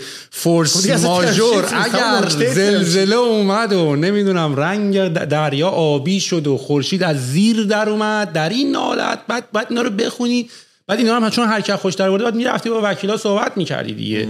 میدونی بعد تو ایران هم تو خیلی تعداد اینوسترات هم زیاد نبود، یعنی که بخوای مثلا قضیه رو، یعنی باید با هر کسی که داشتی نگوشیت میکردی با همون میرفتی جلو. اینطوری نبود که خیلی ها رو خیلی کامپتیشن ایجاد بکنی بهترین ترم شیت رو بتونی دریافت بکنی. میدونی نه واقعا هم یکی از مشکلات تو ایران همین بود، تعداد بازیگرای کم باعث میشد که تو اصلا نتونی دیل خوبی رو بگیری. اگرچه که میگم باز تو مقایسه بکن دیگه، مثلا به نظر من موقعی که آواتک اومد یه تغییری تو نحوه معامله با کارآفرینا انجام شد. یعنی قبلش طرف کارآفرینی با یه ایده میرفت بعد همون اول 80% از دست میداد. حداقل تلاش مجموعه مثل آواتک این بود که این اکوسیستم اون ماراتون هند کرد در واقع دست به دست کردن این شرکت‌ها رو تغییر بده دیگه. ولی باز میخوام برگردم به سوالت که مثلا میگی یه ایده که این همه تنفر برای چیه؟ خب واقعا من نمیفهمم تنفر برای چیه. خب و همون اندازه همیشه تو مینستریم تنفر که داری، من تو اوج مثلا اتفاقایی که تو ایران افتاده بود و مثلا هی یه روز این روزنامه یه چیزی مینوشت، یه روز اون روزنامه چیزی مینوشت، مثلا یه پیامایی میگرفتم از آدمایی که مثلا فن بودن، مثلا طرف میگه آقا مثلا نمیشناختم، مثلا میگفت ببین این که حالا روزنامه وطن امروز اینو نوشت ولی بدون که اتفاقا کار شما خیلی درسته. خب یعنی ولی معمولا فیدبک منفی هم همیشه وکالتره. تو مثلا وقتی میری یه محصولی بخری، اگه یه محصولی ازش تجربه بدی داشته باشی، ریویو منفیشو می‌نویسی، ولی تجربه خوبت لزوما رفلکت. مثال من همیشه اینه که اگه یه پستی 1000 تا لایک داشته باشه، یه دونه کامنت منفی، اون یه دونه کامنت منفی کارو خودشون میکنه. آره و میدونی مسئله اینه که این بعد از هیت تبدیل بشه به دیالوگ و تبدیل بشه به حرف زدن و اینکه من به شخصیت میگم خیلی اشتباه ما کردیم توی آوات. خیلی اشتباه ما کردیم. من میگم کردیم. و این چیزیه که اصولا تو باید همش اشتباه بکنی. یعنی من اصلا از این نمیترسم. من میتونم مثلا یه پادکست بزنیم راجع به همین این حرف بزنیم که فقط آقا اشتباهاتی که من کردم که ازش یاد گرفتم چی هست. ولی هر کسی تو دنیای خودش این تجربه اشتباهاتشه. میدونی دایره اشتباه کردناشه. میدونی تو توی ریحون زمین بازیت رو فراهم کردی که بری اشتباه کنی. اصلا این شرکت ها پلتفرمایی که تو میسازی برای اینکه بری توش خودتو بسازی، توش کامیونیتی تو بسازی. اصلا پلتفرمه، شرکت پلتفرم. ما همیشه تو خبرزنی مثلا 2 تا جلسه میذاشتیم برای اینکه مثلا فعالان، اون قسمش بود فعالان وب، خیلی اوج خلاقیتمون بود، فعالان وب دور هم جمع بشن حرف بزنن. اون میتاپمون بود. خب وقتی جمع میشدیم همون اولش مثلا خیلی‌ها شروع می‌کردن که اینا برای چی این کارو میکنن، اصلا چرا باید یکی براش مهم باشه، محیط اطرافش چیه، چرا همش نگاه تو دفترت نیست 2 تا 4 تا نشه. ولی این یه بخشی از کاراکتر، به نظر من یه بخشی از کاراکتره. یعنی تو اگه کامیونیتی بیلدری و اگه یه فردی هستی که علاقت اینه که محیط بسازی، سازمان بسازی، آدمای دورتو بسازی، کاراکترته. میدونی اینو باید بتونی بری تو شرکت مانیفستش بکنی. یکی هم میره توی مثلا چه میدونم یه فرض کن یه گردان جنگی این بازیشو میسازه، هر کسی میره یه آرتیست میره یه جای دیگه میسازه و ما خیلی اشتباه کردیم. مثلا من میتونم برگردم بگم و که مثلا حتی سراوا چه اشتباهاتی کرده و اینا چیزایی که آدم بعد راجبش حرف بزنه. ولی چیزی هم که دوست دارم ازت بپرسم، مثلا این ریحون سراواست، آواتک سراواست، این سوال همیشه که دیدی که آخرش به برش میگردونم به این، یعنی این که میگی ما راجبه کیه؟ خود ایندیپندنت آواتک یا ما یعنی سراوا؟ آواتک یعنی سراوا؟ ببین من هیچ وقت از سراوا نمیتونم حرف بزنم. چون اصلا واقعا خیلی جالب بود. مثلا همون موقع مثلا توییت میومد که محسن ملایری از مدیران ارشد صاحب سراوا، مثلا اگه من حتما سهام بهم آفر بکنن یا قبول میکردن حتما قبول میکردم و قبول میکنم. ولی نه واقعا هر کدوم شخصیت‌های خودشون دارن. ببین ولی یه مسئله دیگه هم که داریم اینه که خیلی با تصویر آدم‌ها گره میخوره شرکت توی ایران. ولی اینجا هم پرسونال برنده هست، مثلا استیو جابز و اپل، ولی مثلا بری گاورننس اپل و حاکمیت شرکتش نگاه بکنی که اصلا نقش استیو جابز اونقدر پررنگ نیستش. ولی وقتی میگم ما، منظورم ما و هر کس دیگه‌ایه که توی اکوسیستم داشتیم با هم کار می‌کردیم. منظورم من میتونم اشتباهات خودم رو خیلی راجبش بیشتر حرف بزنم که از توی اینکه نحوه اداره آواتک چجوری بود، چجوری مثلا استارتاپ‌ها به سرمایه‌گذارا وصل می‌کردیم. ولی توی تمام این تلاش هیچ کدوم مثلا با پلن و برنامه‌ریزی که خب بریم سر 4 تا جوون و کلا بذاریم و اینا هم نبوده که تو با یه تصویری داری میری. ولی از کجا اومد؟ چرا این خلوص نیت توی قضیه معلوم نیست؟ چرا انقدر حس اینی که البته من خودم میتونم جواب اینو بدم. ما کلا ما ایرانی‌ها مثلا تو این بوره هستیم، مثلا من اینجا تو استارتاپ‌ها اشتباه میکنن همه با فیدبک میدن، همه خوبن، مهربونن، کمک هم دیگه میکنن. میدونی پارتی اشتباه و فیل کردن پارتی از قضیه. تو ایران فقط همه دنبال اینن که تو ایران انقدر تو ایران همه هیچ کاری نکردیم و پیشرفت‌ها انقدر یواشه. تنها حالتی که آدم‌ها میتونن احساس خوب بکنن با پیشرفت خودشون نیست، چون اتفاقی که برای پیشرفت خودشون نیست، با کوبیدن بقیه و بقیه رو پایین بردن خودشون میتونن یه احساس خوبی داشته باشن. این اتفاقی که خیلی بزرگ تو ایران افتاده. ماشاءالله ایران هم که دیگه اینقدر داره شاخصهای اساسی رو رد میکنه دیگه، شاخصهای اجتماعی و این چیزایی که مثلا میتونی در نظر بگیری، هپینس چقدر اینا که اصلا اینجوری که خب ولش کن اینا رو. شاخصهای اصلی هم ما داریم میس میدیم. ولی واقعا من احساس میکنم ماها الان واقعا آدمای بدی شدیم، یعنی آدمای عقده‌ای شدیم، بدی شدیم، پر از هیتیم ولی خب خوبیم. یعنی همیشه این اتفاق افتاده که دیدی با یه شاخ گلزاری همه چی خوب میشه، میدونی. ولی این مقداری از هیتی که بود و کلاریفای نکردن این که شما داشتین هم کمک میکرد، میدونی. یعنی هی این بحثا بود، هی فاز رسمیش هیچ حرفی نمیزد، هیچ حرفی نمیزد و آخر بقیه که حرف میزدن میدونی صداشون خیلی بلندتر میومد و آخر هم همه فکر میکردن که حتما خب یه چیزی هست دیگه، حتما یه اتفاقی افتاده دیگه. آخرش هم دیدیم که سعید رحمانی رفت لندن، محسن ملایری رفت تورنتو، سهیل رفت تورنتو، همه فراری شدن، همه شرکت‌ها رو کردن تو پاچی. این اتفاقی که همین طرز تفکری که همه دارن که میگه شاید مثلا چون خیلی راجع به اینا صحبت نمیشه، مثلا ایده یه فردی که با هیت و با تنفر یه چیزی رو میگه مثلا سنگینی غالب میشه، سنگینی پیدا میکنه. ولی خیلی جالبه حالا گفتی سعید رحمانی رفته، واقعا من هیچ ایده‌ای ندارم مثلا سعید رحمانی چرا رفته. من دلایل خودم رو برای اومدن داشتم و یه بخشش همین بود که بریدم. یعنی من توی نقطه‌ای بود که اصلا دیگه احساس کردم نمیتونم نفس بکشم و در اوج یه فردی که خیلی تعلق خاطر داشت و من همیشه تو کارام یه بخشی از روحیه مبارزه توش وجود داره. یعنی همیشه دارم فایت میکنم برای اینکه یه چیزی رو درست بکنم و بخشی از نرم افزارم هم اینجوریه. یعنی احساس میکنم اونه که مینینگفول میکنه و معنی میده به کاری که داری میکنی. ولی توی نقطه‌ای رسیدم که دیگه بریدم و این مشکل رو باز تو خودم میدونم که تو به محض اینکه دنیای درونت از یه چیزی میبره دیگه نمیتونی باش کار بکنی، میدونی؟ و نمیتونم بگم که اون دنیای بیرون یه مشکلی داشت که من دیگه نتونستم توش کار بکنم. من اتفاقی که برام افتاد اینجوری بود که دیگه نمیتونم. ولی و با همین ماجراهای چه اذیت شدی؟ کسی کاریت کرد؟ نه کسی که مثلا یه نفر خاص که کاری انگولت کرد. ولی اتفاقی که افتاد اینه که تمام این اتفاقایی که افتاد از این که یه عالمه مقاله و فلان و اینا شبنامه شروع کرد مقاله زدن و خب ما به عنوان آواتی که داریم کار میکنیم همون اتفاقی که گفتم هم داشت میافتاد دیگه. یعنی تحریما برگشتش باعث شده بود که تو پرسپکتیو که چقدر سرمایه از جاهای مختلف میتونی تامین کنی کم میشد. بازیگرای محلی هم که وجود داشتن میتونستی بری باشون کار بکنی، تو رو به عنوان بازیگر قبولت نداشتن. علتی که بریدم احساس کردم یه بنبسته که من دیگه نمیتونم و اون جایی بود که وقتی تو دیگه میبری دیگه مبارزه هم نمیتونی بکنی. یعنی مثلا دیگه پاشنه آشیلت خورده دیگه نفس آخرت نمیتونی دیگه بجنگی. از بچه‌ای که تو ایران میخوان کار کنن چه انتظاری داری؟ یعنی الان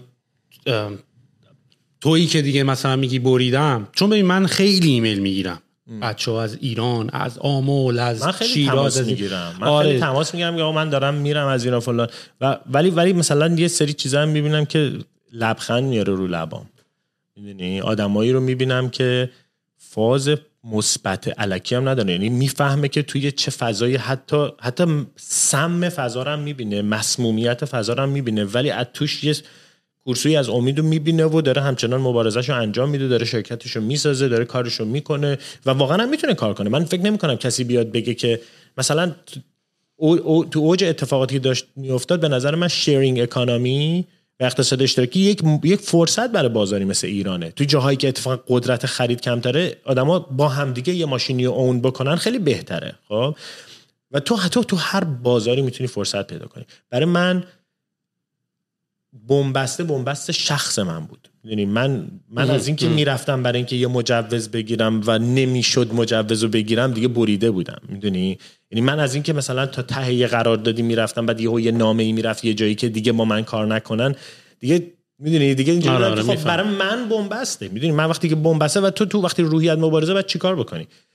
و احساس هم می‌کنی اضافه کاریه اصلا منتالی به هم میریزه. من اصلا خورد شده بودم منتالی. میدونی من ذهنی خورد شده بودم، اصلا هیچ امیدی نداشتم. گفتم مثلا دارم چیکار میکنم. بعد از یه طرفم خب میدیدم خب فضا هم سخت داره میشه ولی واقعا یه سری بچه‌ها میشناسم که اونجا دارن کار میکنن و واقعا سخته. واقعا تو ایران کار کردن خیلی سخته. دمشون گرم. من بعد بگم من کلا برای اونایی که تو محیطای سخت کار میکنن و موفق دارن کار میکنن برمی‌دارم. ولی این حرفا هم که پس اینا اومدن مثلا به استارتاپ ها تزریق سرمایه کردن که وابسته شون بکنن و اینا. اوکی مثلا تو توی حباب 2000 که توی امریکا ترکید، شرکت هایی که بوت استرپ بودن وضعشون بهتر نبود از اونایی که مثلا سرمایه گرفته بودن حسابی و اینا بعد مثلا سرمایه گذارشون پولاش ندادن. چرا؟ خب ولی ما خود ترایب چقدر اولش بوت استرپ آوردیم جلو. یعنی اینتنشنالی با هدف گفتیم نه نمیخوایم پول بگیریم. میدونی؟ برای اینکه خب یه سری چیزا رو بعد تو هم اون کاراکتر اولیه شرکت فرم بکنی. من خودم جای سرمایه‌گذاری خارجیمون توی ریحون میذارم. واقعا میدونی منم احساس بدی دارم دیگه، چه برسه به اونا. یعنی دلار وقتی رفت بالا و تمام فکر کنم بیزنس پلنات مثلا روی یورو بسته شده، بعد یهو مثلا یهو 1/3 همه مثلا گفتی روی هر اوردر داری $1 سود می‌کنی. سرمایه ترسوه، سرمایه گذار ترسوه و باید ترسو باشه و ولی کارآفرین ترسو نیست و ترکیب ایناست که اصلا کارا رو پیش میبره. سرمایه گذار میگه من کجا چقدر پول گذاشتم چقدر ریترن داد، اصلا کارم اینه، پول بقیه دستمه، پول خودم دستمه. ولی اینکه مثلا من در مورد خودم صحبت میکنم، نمیخوام بگم مثلا سعید رحمانی باید به نظرم یه پادکست بذاری لایو بیاریش از اونجا صحبت کنه، ولی من آدمایی که باشون کار کردم همه یه چیز مشترک داشتن، یه امید خیلی زیاد برای یه تغییر بزرگ و خوب. و این تغییر بزرگ و خوب این بود که فضای کسب و کار بتونه خیلی متحول بشه، پذیرای کار باشه و خیلی اتفاقای محیطی و چیزایی هم که تحریم و خود تحریمی خرابش کرد. و متاسفانه این فضا نسبت به فضای 3 سال پیش 4 سال پیش خیلی تفاوت داره، میدونی. ولی این اتفاقات که تو محیط میفته بعضیش متاسفانه تو کنترله و میشه کنترلش کرد، بعضیش از کنترل خارجه. ولی مثلا پندمیک همینجا الان تو کرونا ببین چقدر بیزینس ها رو له شدن، واقعا باورم نمیشه له شدن. و این مثل تحریم، یه شب بلند میشی میبینی که مثلا یه اتفاق اینجوری افتاده. ولی من یه چیزی که برام اینجا خیلی جالب بود سرعت بیزینس ها برای اداپت کردن بود. میدونی یه سری شرکت ها که اصلا فکر ریموت نمی‌کردن الان به شدت توی 2 ماه سرمایه گذاری کردن رو زیر ساختای ریموت کار کردن و اینا و تونستن مثلا 400 نفر رو طرف ریموت کنه یه دفعه. از یه شرکتی که مدیر عاملش یا مثلا هیئت مدیرش هیچ اعتقادی به ریموت کار کردن نداشت. بعد این حس دوگانگی هم که تو ایران داری که آقا ما با شما یا با شماییم و اینجا نداریم، میدونی همه با همیم، میدونی و همه دارین کمک میکنیم. میدونی تو ایران این من میگم فازت معلوم نیست، میدونی فاز هیچکی معلوم نیست. ولی یه چیز دیگه هم هست توی اینجا هم بالاخره یه نقطه‌ای میرسه که تو باید سایدتو معلوم بکنی. یعنی نقطه خیلی بالاتره، نقطه‌ای که تو میرسی بهش که دیگه بعد اونجا تعیین بکنی که لفتی یا رایتی توی ایران خیلی کوتاهه. آره. تو خیلی زود باید به اون دوراهی برسی. ولی توی اینجا باید بشی مارک زاکربرگ، بعد فیسبوک رو داشته باشی، بعد بگی آقا من به چپ گرایش پیدا میکنم یا به راست، و بایدم پیدا بکنی. اینجا نیست که نتونی. این تصورم که اون مثلا تو خارج از ایران یک سطحی از آزادی فکری وجود داره میدونیم وجود نداره. یعنی آخرش من و تو هم حتی بایسیم نسبت به چیزی که مثلا مصرف میکنیم، بایسای ذهنی خودمون رو داریم و یه نقطه‌ای حتما برای اونها یه آدمای اینجا اتفاق میفته که بعد تصمیم بگیرن چپ یا راست. آره نه میدونم. این راجع به بورس هم که داشتی صحبت می‌کردید، ولی استارتاپ ها رو مثل که هنوز اجازهشو ندادن که بیان تو بورس. من اصلا دیگه خیلی اتصالم اصلا فالو نمی‌کنی ایرانو؟ نه. چرا؟ نه فالو می‌کنم، مثلا در همین حدی که کانالایی که مثلا توییتر می‌بینم بچه‌هایی که تو ایران خیلی فعالن چی میگن، ولی اینجوری که مثلا زنگ بزنم فعال بپرسم داره چه اتفاقی میفته، کی داره چه جوری اتفاق میفته. ولی خب بالاخره شاخصا نشون میده که این همه سرمایه سردرگم همش داره میره تو بورس.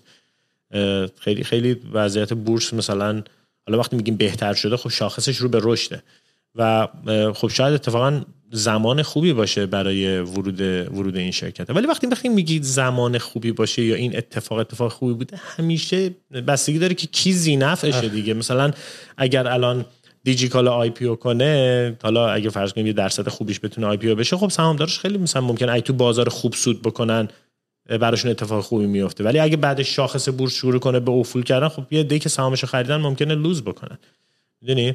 ولی این همیشه اینه دیگه، تو هر اتفاقی تو یه سری بازنده داری یه سری برنده داری. ولی اتفاقی که برای خود من افتاده اینه که اصلا کلا یه مقدار از این بازی باخت و برد و اینا کلا کشیدم بیرون. آره. من که سعی کردم من تو کار خودم بوده. آره. و واقعا مزایای خودشو داره، میدونی.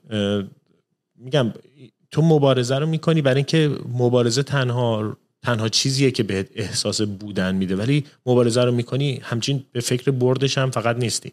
من موقعی که آواتگو زدم یه 2 تا خاطره باحال دارم از آواتگو. یکی موقعی بود که داشتیم برای آواتگو سرمایه جذب میکردیم و من رفتم پیش یه کسی که مدیر عامل یکی از بانک‌ها بودش و خیلی جالب بود. کسی که قرار رو ست کرده بود گفت ببین 2 دقیقه این فیلم‌های هالیوود هست مثلا من همیشه فکر کنم این اگزاجره است دیگه 20 دقیقه است میگن 2 دقیقه ولی واقعا طرف گفت 2 دقیقه اگر بلند شد رفت ناراحت نشد مثلا خیلی داشتن مثلا آماده می‌کردن که به من بر نخوره ولی وقتی که نشستم اونجا و واقعا 20 دقیقه طول کشید جلسه اون طرف برگشت گفت خب پاسپورت تو بذار اینو بذار اون کارو بکن اون وقت این سرمایه گذاری اتفاق میفته خیلی دلگرم شدم که مثلا یه آدمی که فکر می‌کردم خب دیگه مثلا سنتی فکر میکنه و اینا قبول کرده که بیاد سرمایه‌شو بذاره تو شرکت ولی هیچ وقت برام آواتک این که توش من یونیکورنا رو میزنم و دیگه جیبه رو پر میکنم نبوده.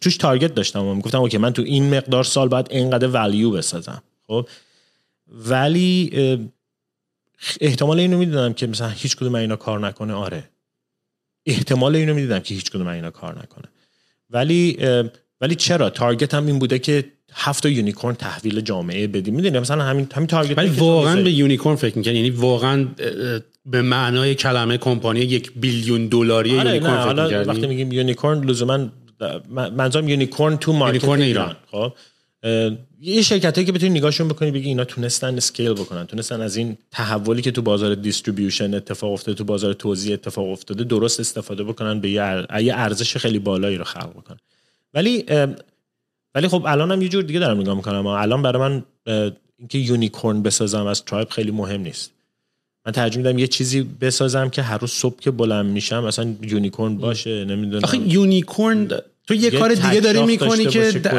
تو یه کار دیگه داری میکنی که نتیجهش یونیکورن شدنه نه اینکه میری که یونیکورن نتیجهش بشی. ممکنه یونیکورن شدن باشه سوال یعنی مثلا اینه که تو همین الانم میدونی که ترایب ممکنه کار نکنه ولی اصلا کلا این نه من اینو نمیدونم تو بیانست تو نمیدونی نه ولی من میدونم که ممکنه ترایب کار نکنه ببین که تو مثلا پندمیکو ببین یعنی تو بعد ولی what do you mean by کار نکنه چون تو ممکنه یه راهی رو بری و بعدش نه منظورم ممکنه به یونیکورن تبدیل نشه ممکنه $1 بیلیون والویشن پیدا نکنه ممکنه نکنه of course و تارگت من مثلا حرفم اینه مثلا اینه که از اون بازی که بدوی برای اینکه مثلا ولیو رو فقط افزایش بدی به نظرم چیزی که یاد گرفتم که از اون بازی این دفعه خارج از اون بازی دارم بازی میکنم اون بازی بدی نیست بازی خودشون و تحولاتی که تو دنیا تو اصلا کل این که الان تکنولوژی تونسته اینقدر توسعه پیدا بکنه نتیجه اون یه بخشش نتیجه اون نگاه بوده ولی به این معنی نیست که اون لزوما درسته ها خروجیش اونه نه میفهم چی میگی ببین پس یه جلسه حتما بذاریم سر اشتباهاتی که هممون کردیم چون منم خیلی اصلا نه که دوست دارم بگم چون دیدی تو گفتن تازه خودت هم در میاری اصلا میتونی داستان تعریف کنی دیگه ما مثلا میدونم خیلی کلی حرف زدیم من میتونم به تو داستان میگم که مثلا این کار من توی آواتک آره نه بعد میگم خودت تازه برای خودت اینجوری که من خودم حرفی میزنم بعد تازه برای خودم میگم که اینو منظورت این بوده منظورت این بود یعنی اصلا کلا میگن معلم خوبم حرف میزنه تازه داره یاد میگیره خودش و منم خیلی دوست دارم یعنی اصلا تا الان شاید با هم صحبتشو نکردیم یعنی تا الان این که راجع به این که چه اشتباهی کردیم که نکردیم منم خیلی دوست دارم بشیم یه بار با هم بررسی بکنیم خود آدم با خودش خیلی دیالوگ میکنه تو هم با خودت خیلی دیالوگ میکنی تو اصلا جوری که الان ترایبو میزنی یه بخش خیلی زیادیش روی اشتباهاتی که تو شرکت‌های قبلی یاد گرفتی دقیقاً ناخودآگاه چون نشستی هی به اونا فکر کردی میدونی و تفاوت اینه که اینو چقدر به دنیای بیرون وصلش میکنی چقدر به دنیای درون و مسئله اینه که تو یه اتفاقی که میفته خوبیه این که بتونی اینو رفلکت بکنی و بازتاب بدی به درونت اینه که از توش با درس میای بیرون میدونی از توش یه سری چیزا رو میگیری شاید محیط هم خیلی فاکتورهای محیطی هم تاثیر داشته ولی تو یه سری چیز داری برای خودت همیشه و تفاوت به نظر من تجربه‌ام تو اینه که یواش یواش کمتر برای اینکه خودتو ثابت کنی و بگی من درست کردم این ارزشش کمتر میشه ولی برای اینکه به نتیجه‌ای که میخوای برسی میدونی یعنی دیگه کمتر با خودت اینجوری که مثلا توی یه میتینگ حق با منه یا توی حرف یه آدمی حق یا حتی با پارتنرت تو بحث کردن با پارتنرت بخوای به این نتیجه رسی که نه دیدی که من گفتم یعنی یواش یواش تجربه به ثابت اصلا خسته میشی یعنی اصلا فکر کنم یه بچه‌ام که وقتی تو بازی میکنی اولش یه بچه بازی میکنه 100 بار میخوره مثلا میخوره زمین ولی آخرش یواش یواش جدا از بس اینکه لرنینگ کروش هم داره طی میکنه ولی اولش یه جوی بود تو خوردن زمین یه لذتی هم تو خوردن زمینه بود ولی بعدش دیگه اینجوری که بس دیگه 100 بار خوردیم زمین ولی دیگه این سری واقعا هدف خیلی مهمتره و خیلی چیزای یعنی به خاطر بازی بزرگی بازی کوچیک‌ها هم دیگه بیخیال میشی. یعنی شاید ممکن 2 تا بازی ببازی 2 تا بازی، اصلا بالا برد و باخت که نیست کلا قضیه، ولی یواش یواش هدف رسیدنه برات انقدر مهم میشه که دیگه خیلی چیزای سطحی که خیلی هم اذیتت هم میکنه اتفاقا خیلی کم رنگ میشه. خیلی اصلا من فکر کنم ویزدام آخر دیدی آدما آروم هم میشن واسه همینه. سن خیلی مهمه توش، سن خیلی موثره. تو مثلا وقتی که 20 سالته مثلا ناخودآگاه پروبابیلیتی این که محاسبه احتمالات این که من چقدر عمر دارم چقدر مونده، میدونی مرگ خیلی اتفاق مهمیه. رفتار آدما رو تنظیم کننده رفتار آدماست. واسه همین الان مثلا تو 35 سالگی برای من مثلا نگاه هم به دنیا و اینکه با 5 سال پیش با 10 سال پیش خیلی فرق میکنه. آره برای منم من نمیگم برام خیلی فرق میکنه. چرا برای منم خیلی من که همیشه من که ریشه در میشه بنیادی من نظرم عوض میشه، من حتی سطحی هم عوض نمیشه. من اینجوری که اگه سفیده فردا اون که پاچم میگم نه آقا مشکی ها و به خاطر اینکه اینقدر نظر آدما میبینی که تون عوض میشه، تو دیگه هیچ وقت هیچ چیزو 100% شور نیستی و خیلی اشتباهه که بری توی یه جلسه توی یه میتینگی با یه آدمی داری صحبت میکنی، با پارتنرت صحبت میکنی و روی یه نظری باید 100%. تو همیشه باید احتمال بدی که حتی خیلی هم فکر میکنی حرف درسته، میدونی، ولی باز تو این همه بهت ثابت شده اشتباه میکنی، این همه بهت ثابت شده که یه جای کارو میلنگی.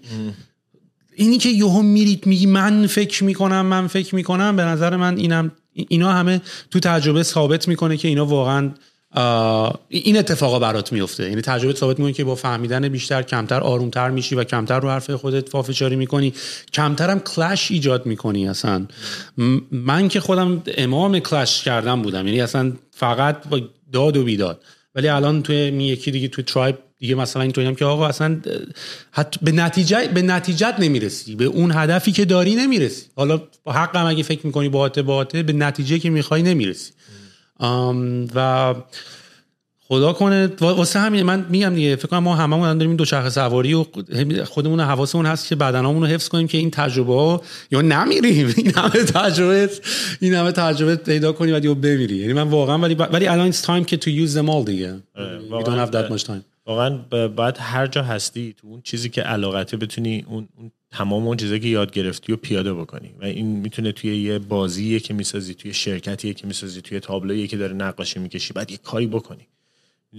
واسه همین میگم مهم نیست که طرف کجا باشه، تو آخرش باید یه کاری بکنی. این جوریه که نرم افزار تو به عنوان یک انسان کار میکنه دیگه.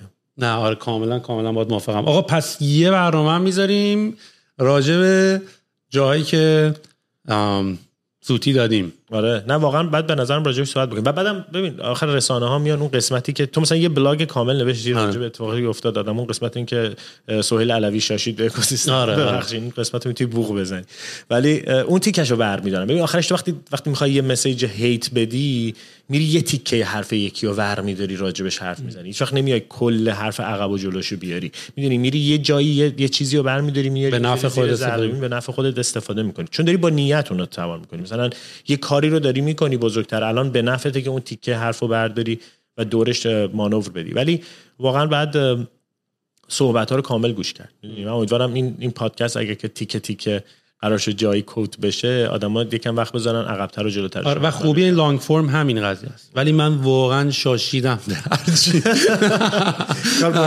منم باید اینو باز کنم، اینو منم باید بشم بعدم بازش کنم. آره بعدم بازش کنم میریزه، ولی حالا یه کاریش میکنیم. دمت گرم آقا، بریم دوچرخه بریم. دمت گرم.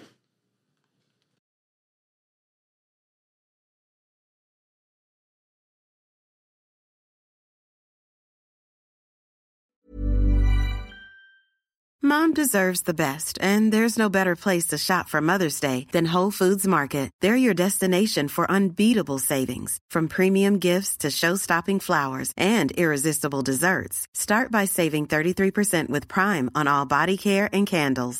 Then get a 15-stem bunch of tulips for just $9.99 each with Prime. Round out Mom's menu with festive rosé, irresistible berry chantilly cake, and more special treats. Come celebrate Mother's Day at Whole Foods Market. How would you like to look 5 years younger? In a clinical study, people that had volume added with Juvederm Voluma XC in the cheeks perceived themselves as looking 5 years younger at 6 months after treatment.